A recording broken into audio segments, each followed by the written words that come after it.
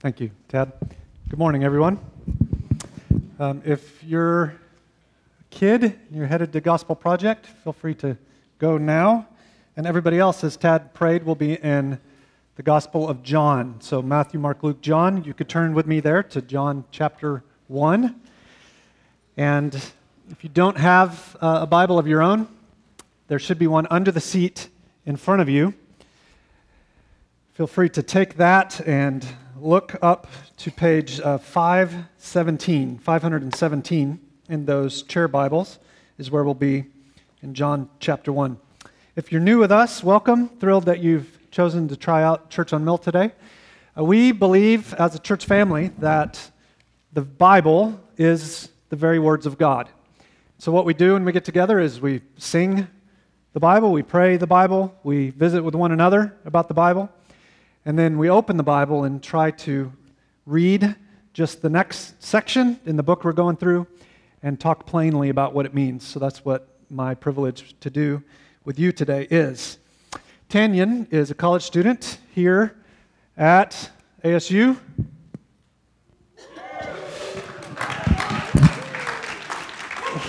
Junior? Yes. All right. Tanyan, would you read for us John 1, starting in verse 19? And this is the testimony of John, when the Jews sent priests and Levites from Jerusalem to ask him, "Who are you?" He confessed and did not deny, but confessed, "I am not the Christ." And they asked him, "What then? Are you Elijah?" He said, "I am not." "Are you the prophet?" And he answered, "No." So they said to him, "Who are you? We need to give an answer to those who sent us. What do you say about yourself?" He said, "I am the voice of one crying out in the wilderness, 'Make straight the way of the Lord,' as the prophet Isaiah said." Now they had been sent from the Pharisees. He asked them, "Then why are you baptizing, if you are neither the Christ, nor Elijah, nor the prophet?" John answered them, "I baptize with water, but among you stands one you do not know, even he who comes after me, the strap of whose sandal I am not worthy to untie." These things took place in Bethany, across the Jordan, where John was baptizing. The next day he saw Jesus coming toward him and said, "Behold, the Lamb of God who takes away the sin of the world. This is he of whom I said, 'After me comes a man who ranks before me, because he was before me.' I myself did not know him, but for this purpose I came baptizing with water, that he might be revealed to Israel." And John bore witness, "I saw the Spirit descend from heaven like a dove, and it remained on him. I myself did not know him, but he who sent me to baptize with water said to me, 'He on whom you see the Spirit descend and remain, this is he who baptizes with the Holy Spirit. And I have seen and have borne witness that this is the Son of God.'" Thank you, brother. Appreciate you wearing sandals to be in character. If you're a college student, don't know Tanyan, he'd be a great guy to get to know. We count it a real privilege as a church to be located where we are and think of all the students as a real critical part of the life of our church. So thank you, Tanyan. Juries are enormously important in American society. If you are on trial for a crime, hopefully that's not in your future, but if you are, then your fate lies in a jury of your peers. Juries are supposed to make their decisions based on evidence, and many times that evidence comes down to the credibility of eyewitness testimony. Today, you didn't know it when you came, but you, as you sit here in Church on Mill, are on a jury. You're serving on the jury of the most important trial in the history of humanity. Jesus Christ is charged with being eternal God. Jesus claimed for himself to be a man who lived a life of complete obedience, who died a sacrificial death, and who rose again from the dead in victory. And his claim is, particularly as we see in this book, the Gospel of John, that if you believe in him, if you trust him, then you'll be given eternal life.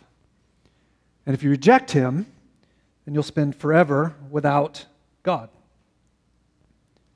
The author of this book we're studying together, John, is Jesus' attorney, if you will. Last week we looked at the first 18 verses in which John told us Jesus is who he claimed to be. In our text for today that Tanyan just read, we heard from another John, oddly enough. This one is John the Baptist. Now, it's rather fitting today that we would have lots of Johns in the Bible as we finally have new Johns in the back. Lots of new bathrooms. Come on, I thought that was pretty clever. We've gone from 4 Johns in the back to 12. This is amazing. Katina is happy. Now, John, the author of this book, is today going to call his first witness, actually his expert witness, a man named John the Baptist. Your role this morning as a member of the jury is to decide for yourself. Is Jesus who he says he is? Is Jesus the eternal God who became man, who lived a perfect life and died and rose again? Or is he a liar and you're just wasting your time this morning? Nobody else can decide that for you except you. But don't do so without careful thought.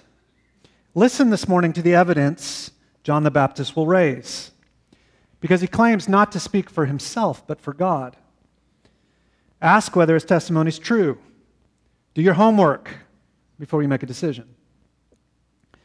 Now, John the Baptist had a most unusual background. There are some passages of Scripture that we open and their power and applicability is readily evident to us. This isn't one of them. But would you bear with me for the next 30 minutes or so?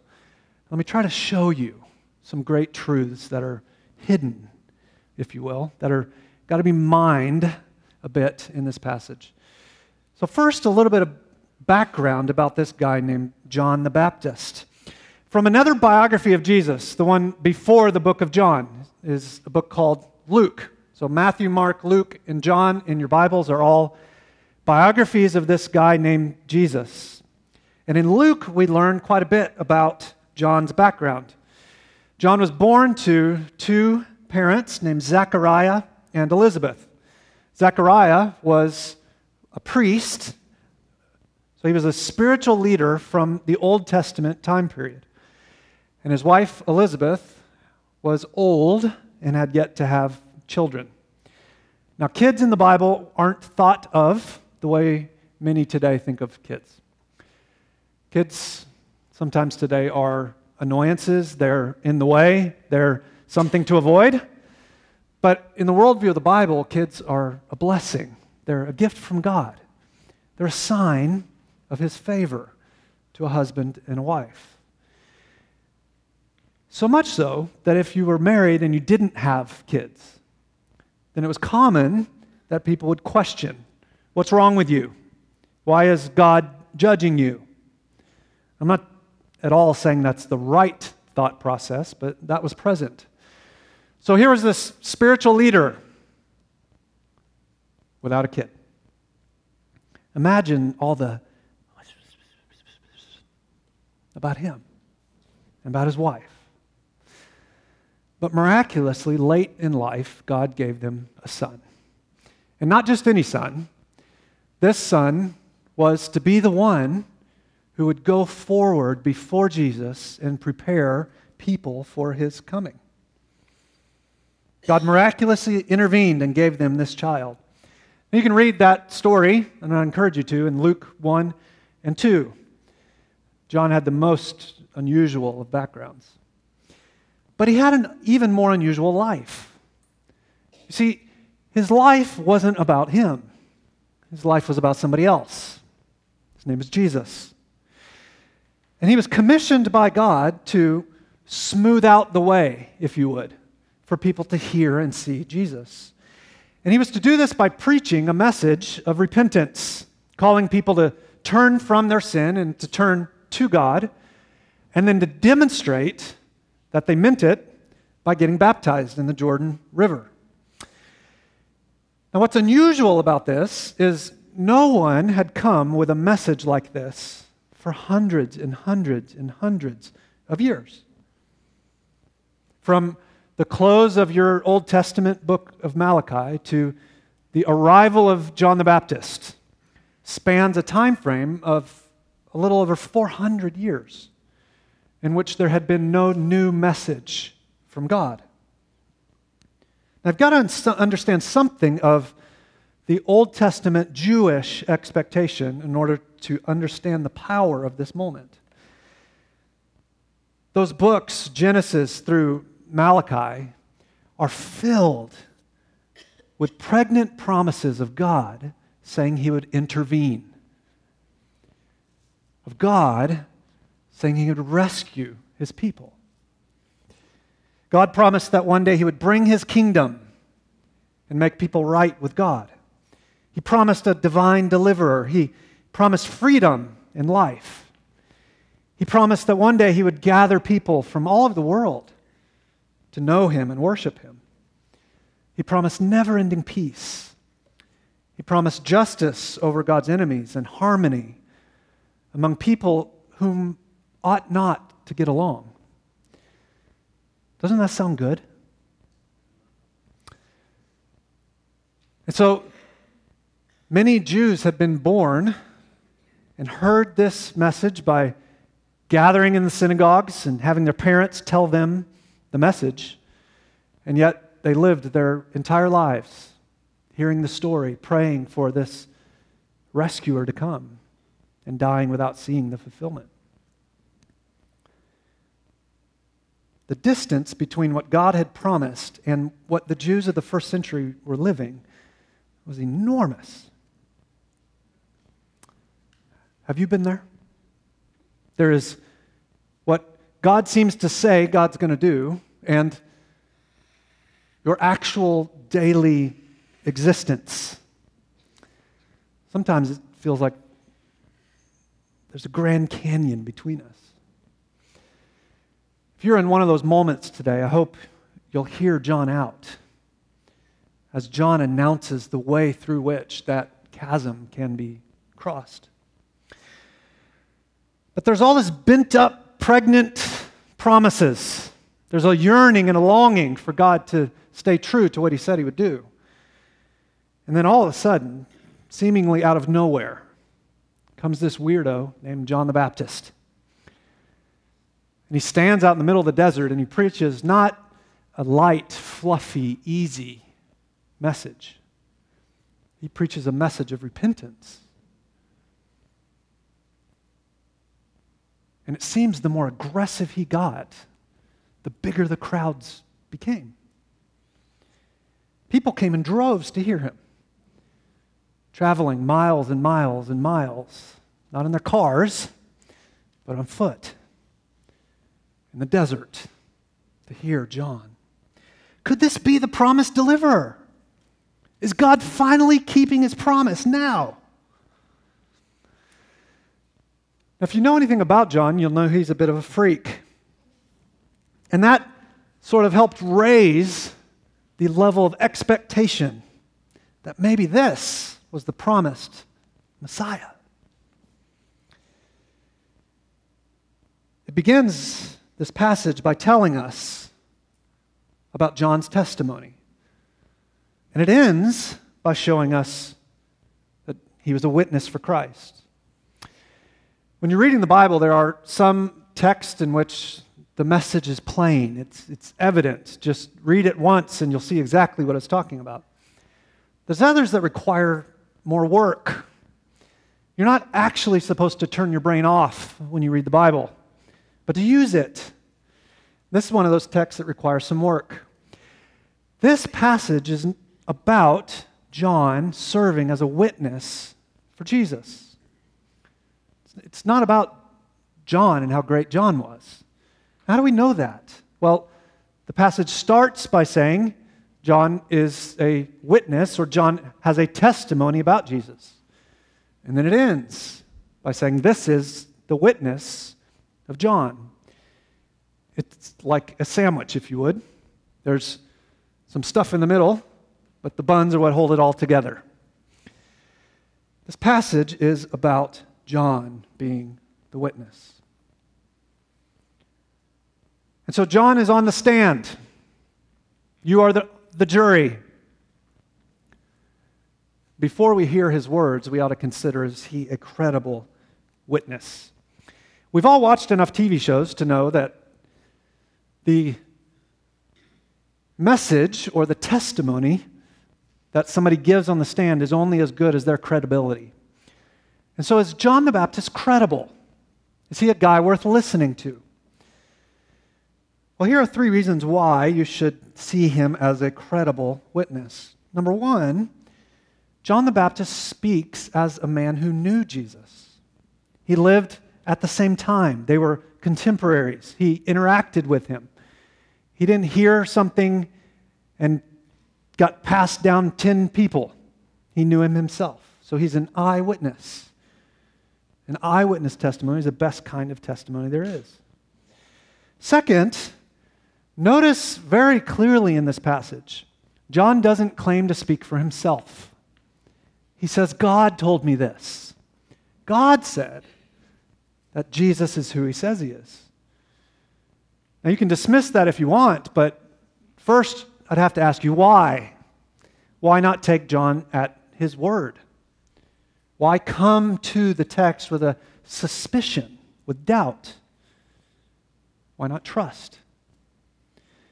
And then third, from Luke, so another biography we mentioned earlier, Luke says that Jesus said, among one born to man and woman, there has been no one greater than John.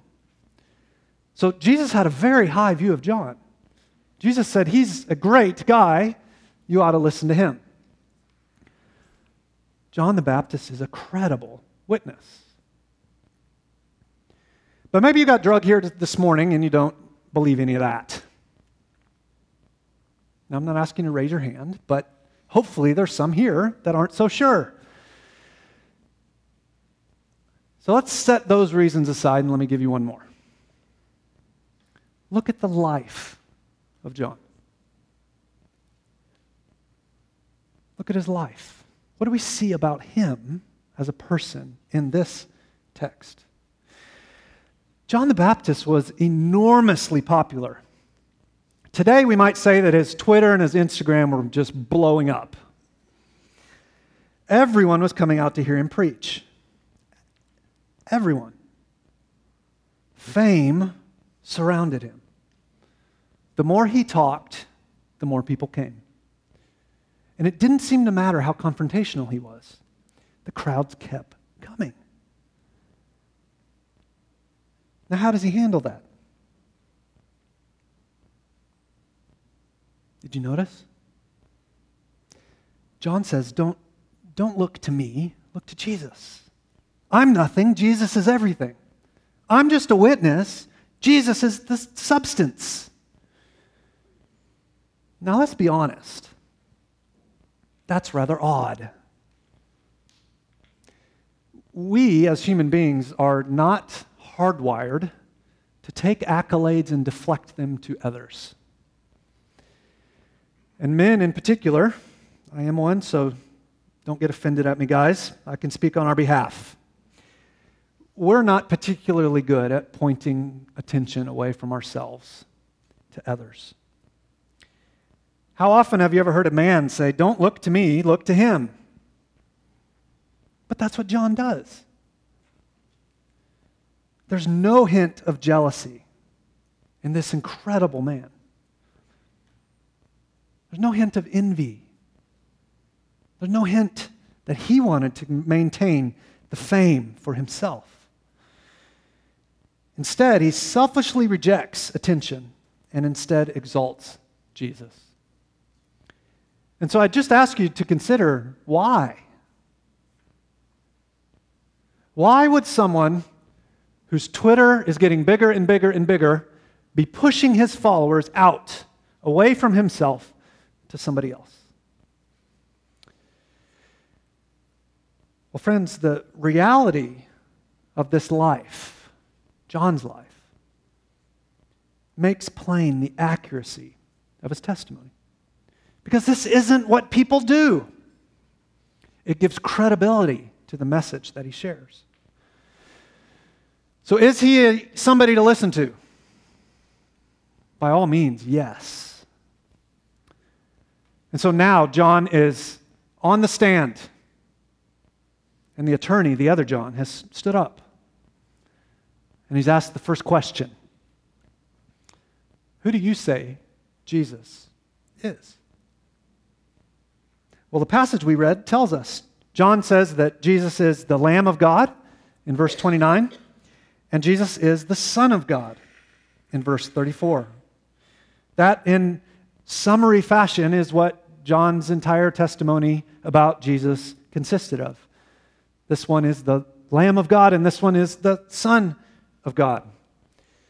Well, that clears it all up. Not really. So let's spend a few minutes together trying to work through that.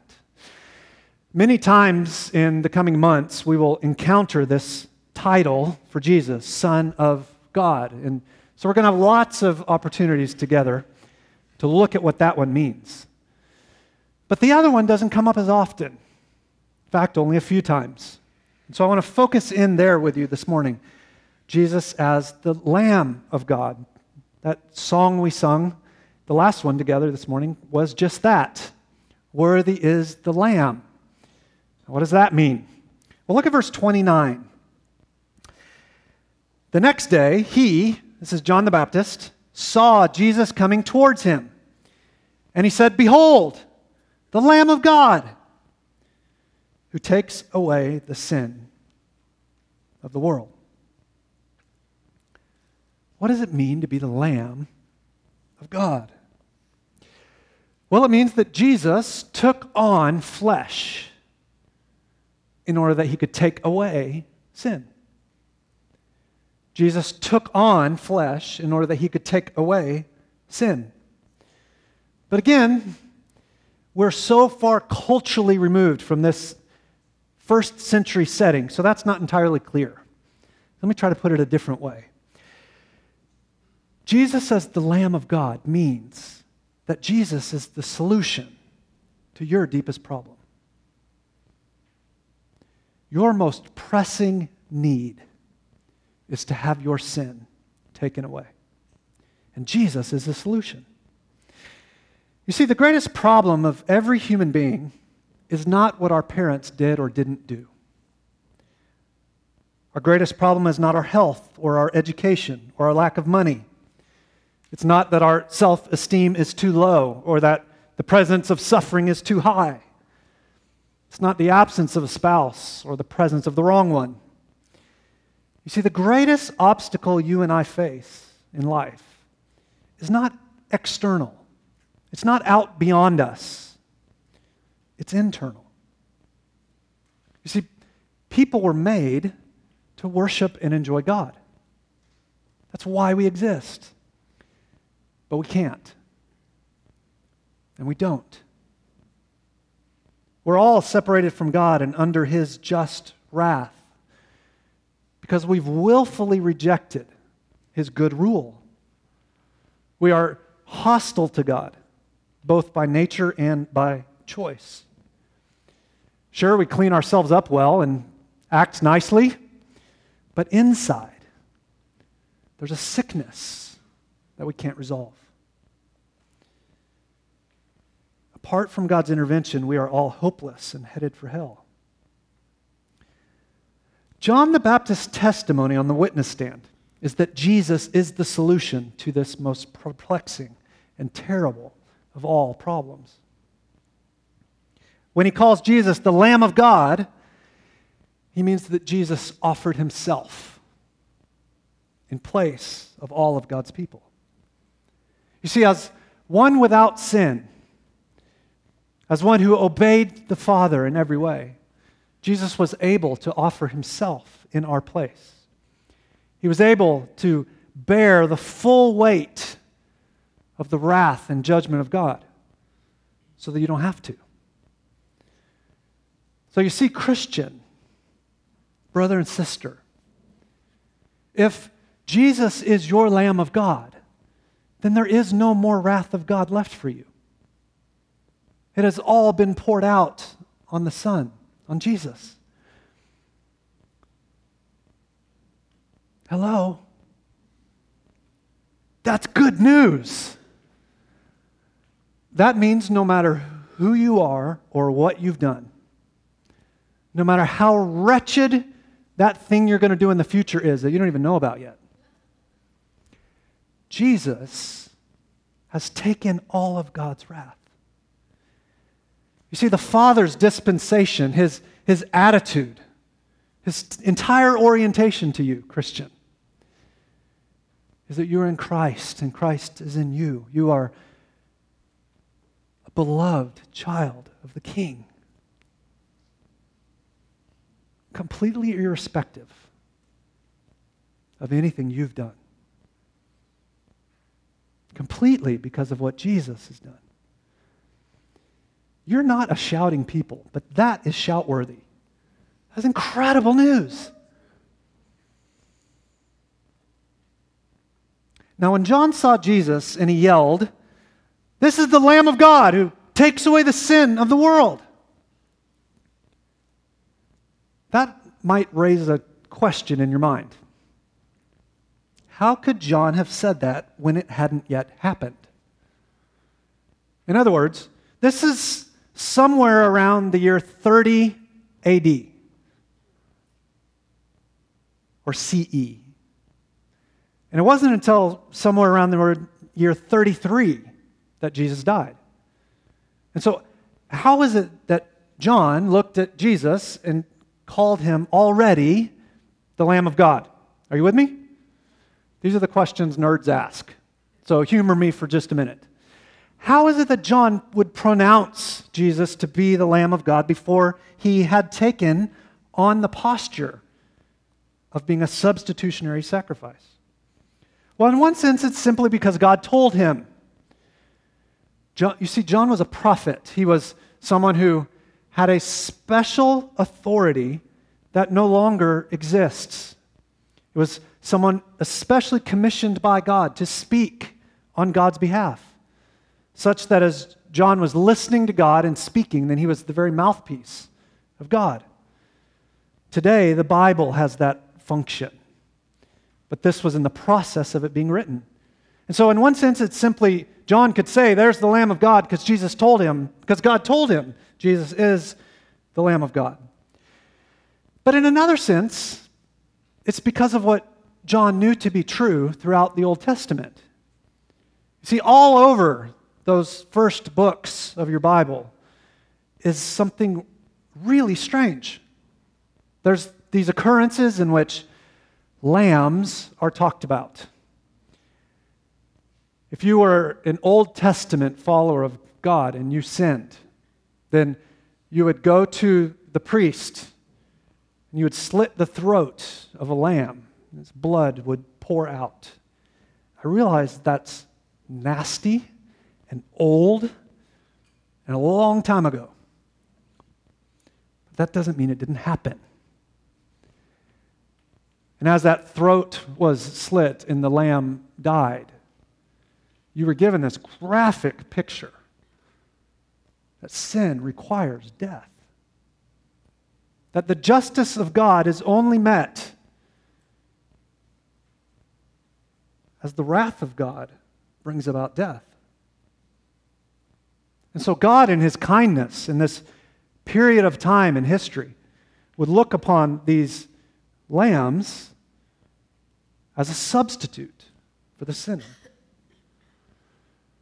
And so for hundreds and hundreds and hundreds of years, this is what happened. And yet it all pointed forward to the true Lamb, Jesus. And so what seems so strange to us would have just been normal, commonplace to John, that John would have understood. Ultimately, there would be not an animal, but the God-man, Jesus Christ, dying in place of sinners. But even more than that, I think when John saw Jesus, and he said, "This is the Lamb of God." That what was forefront, what was first in his mind, was a prophecy about Jesus. That didn't happen in the year 30, didn't happen the year 0. It happened over 700 years earlier. God had sent another prophet, a man named Isaiah. And Isaiah said this would happen. This would take place. Surely this was a forward-looking prophecy about Jesus. Surely he has borne our griefs and carried our sorrows. Yet we esteemed him stricken, smitten by God, and afflicted. But he was pierced for our transgressions. He was crushed for our iniquities. Upon him was the chastisement that brought us peace. With his wounds we are healed.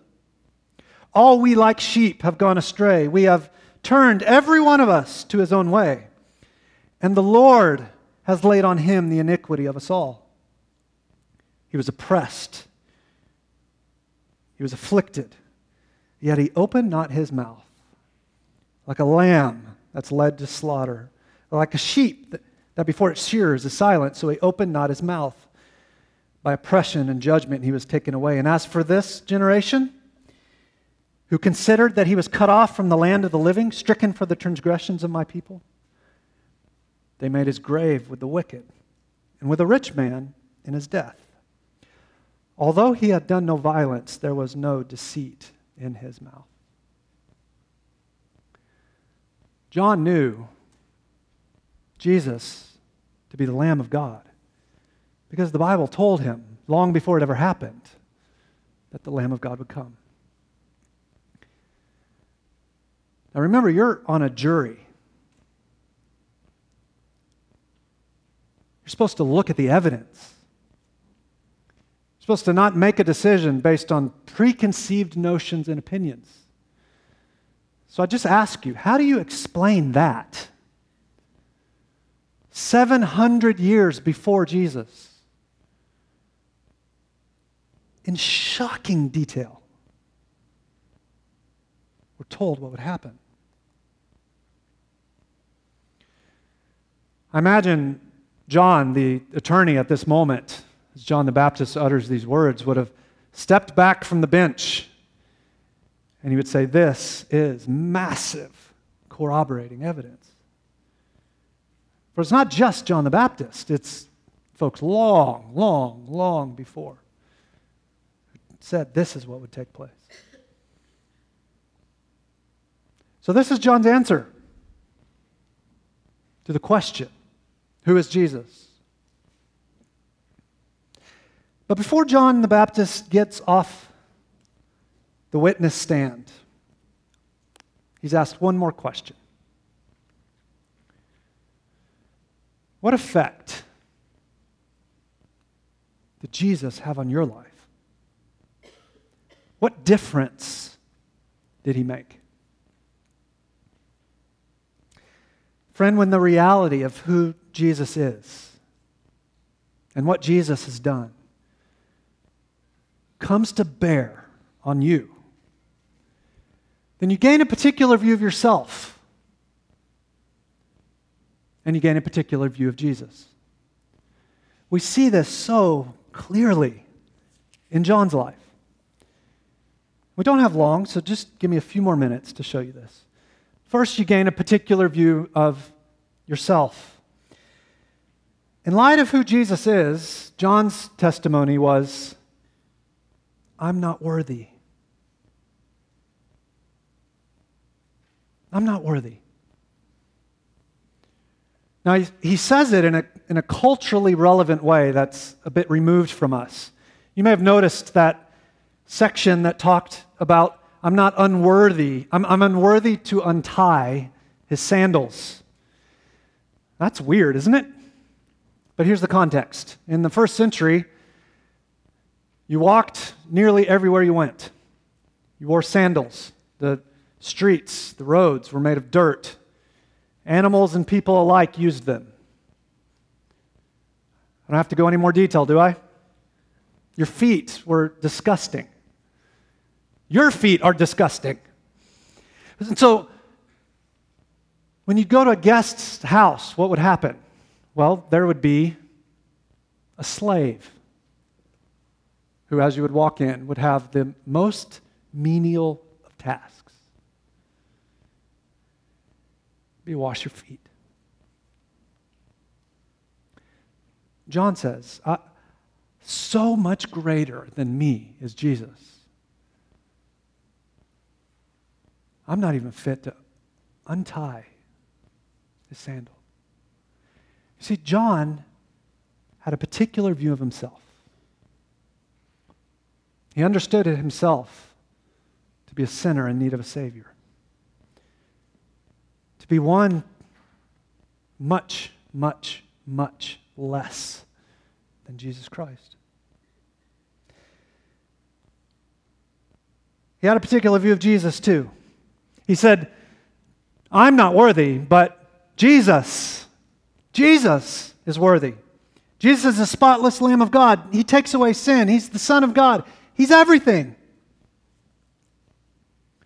So concurrent with this low view of himself was an extremely high view of Jesus.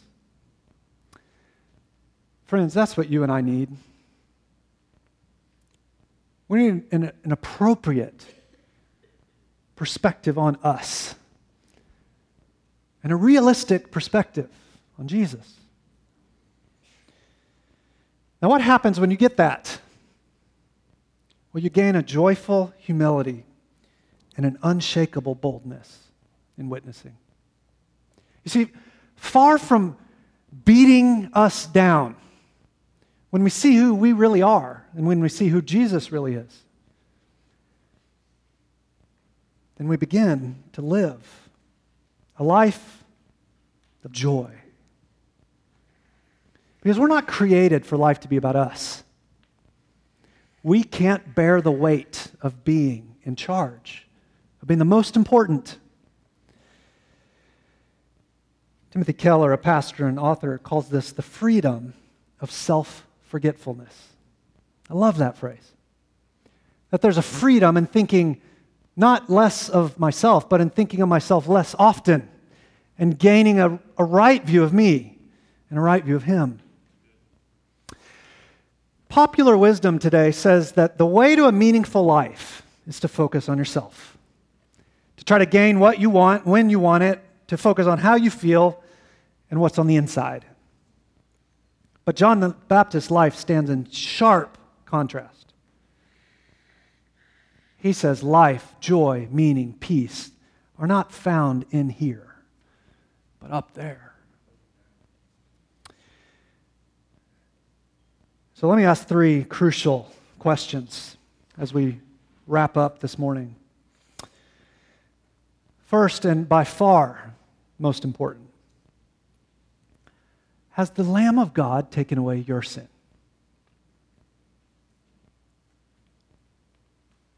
God wants you to know. This isn't something He wants you fretting at night, wringing your hands, and in anguish over.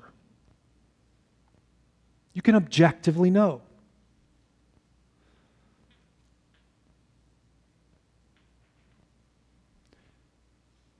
Friend, all sin, every good thing you have turned into an ultimate thing.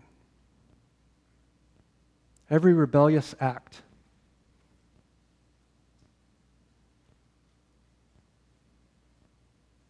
Everyone will only be addressed in one of 2 places. It'll either be dealt with by Jesus, the Lamb of God, dying in place of you, or in your death and judgment. That's it. God has created the world and maintains it in such a way that there will be perfect justice. Now, I recognize it does not look like it today. There is much injustice in the world. But that will not last forever. And so, do you believe in Jesus? Do you believe John's testimony? Do you believe Jesus left heaven, came to earth, became a man, lived a life of perfect obedience before the Father, and then freely, generously offered himself as a substitute for sin. And then because that was acceptable to God, then he was resurrected to a whole new life. And that life is now offered to you. Friend, if you believe that, and if you've put your trust in him, then Jesus is in fact your Lamb. And that means there's no more wrath.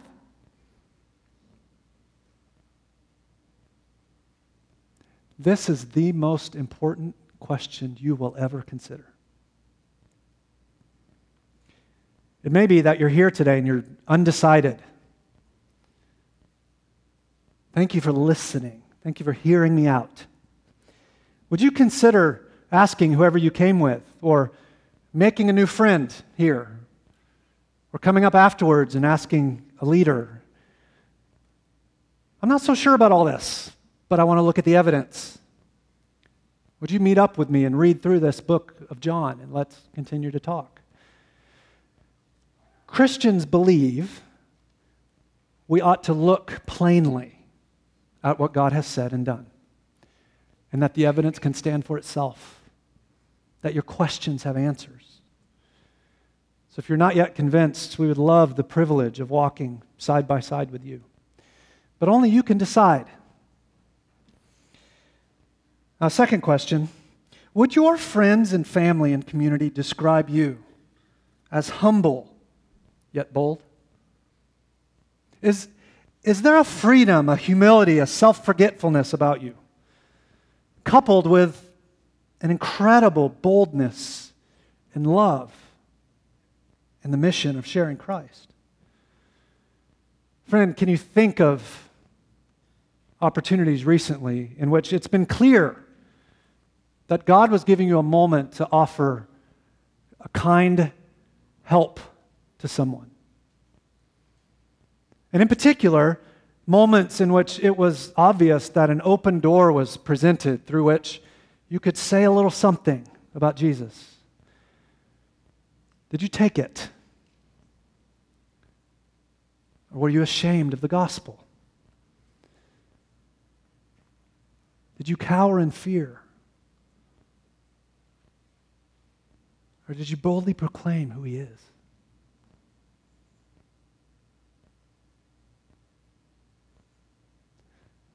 Friend, I said earlier, there's no more wrath of God left for you.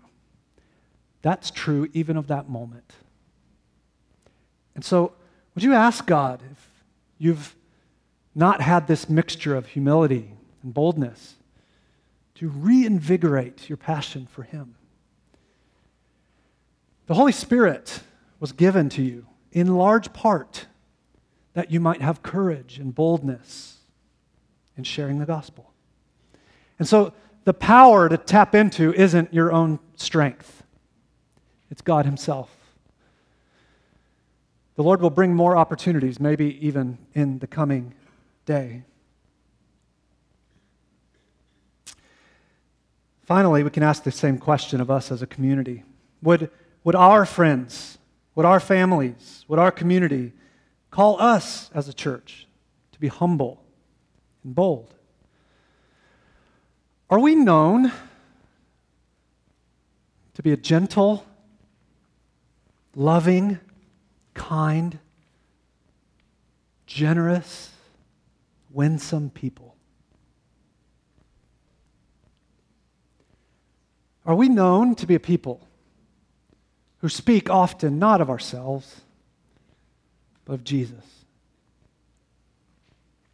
If not, may we together ask God to help us as a church be about him, not about ourselves. The author of this book in the Bible, John, has called his expert witness, John the Baptist. John the Baptist says, this indeed is the Lamb of God and the Son of God. Who do you say he is? Let's pray.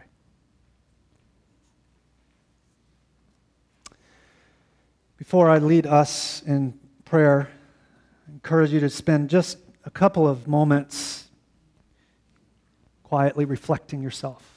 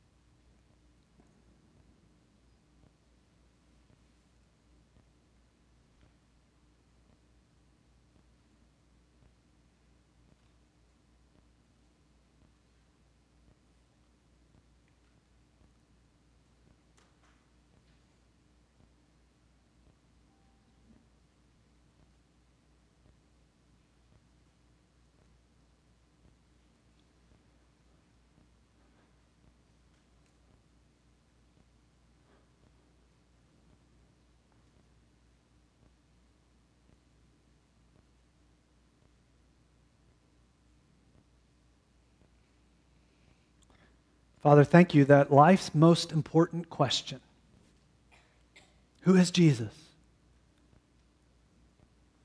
isn't left up to our whimsical fantasies.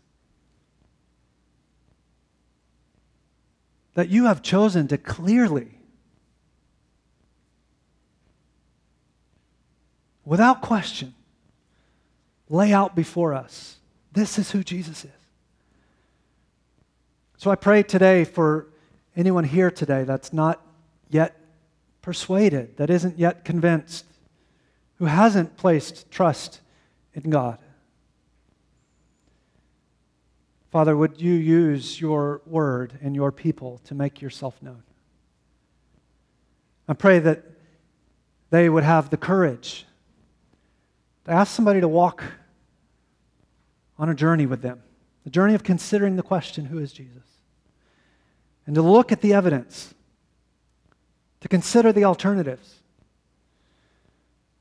For Father, we believe that you have spoken, that your word is true, and that Jesus came in space, time, history.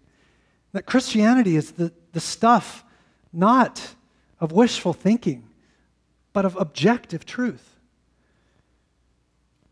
So I pray for my friends here who are not yet Christians, and pray that they would seriously consider the evidence of who Jesus is. I pray also for brothers and sisters, those here in the room who have bended the knee and trusted in Christ. God, maybe like me, they can think of times recently where the fear of people has been greater than the love of God.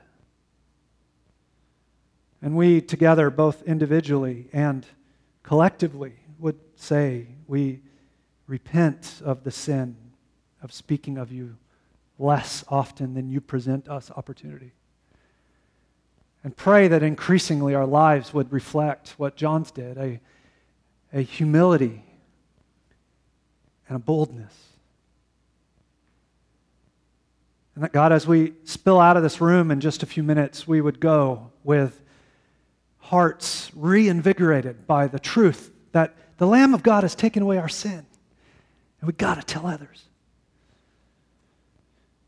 And help us to see the opportunities that you present to us. Father, thank you that we are not left under your just wrath, but we are set free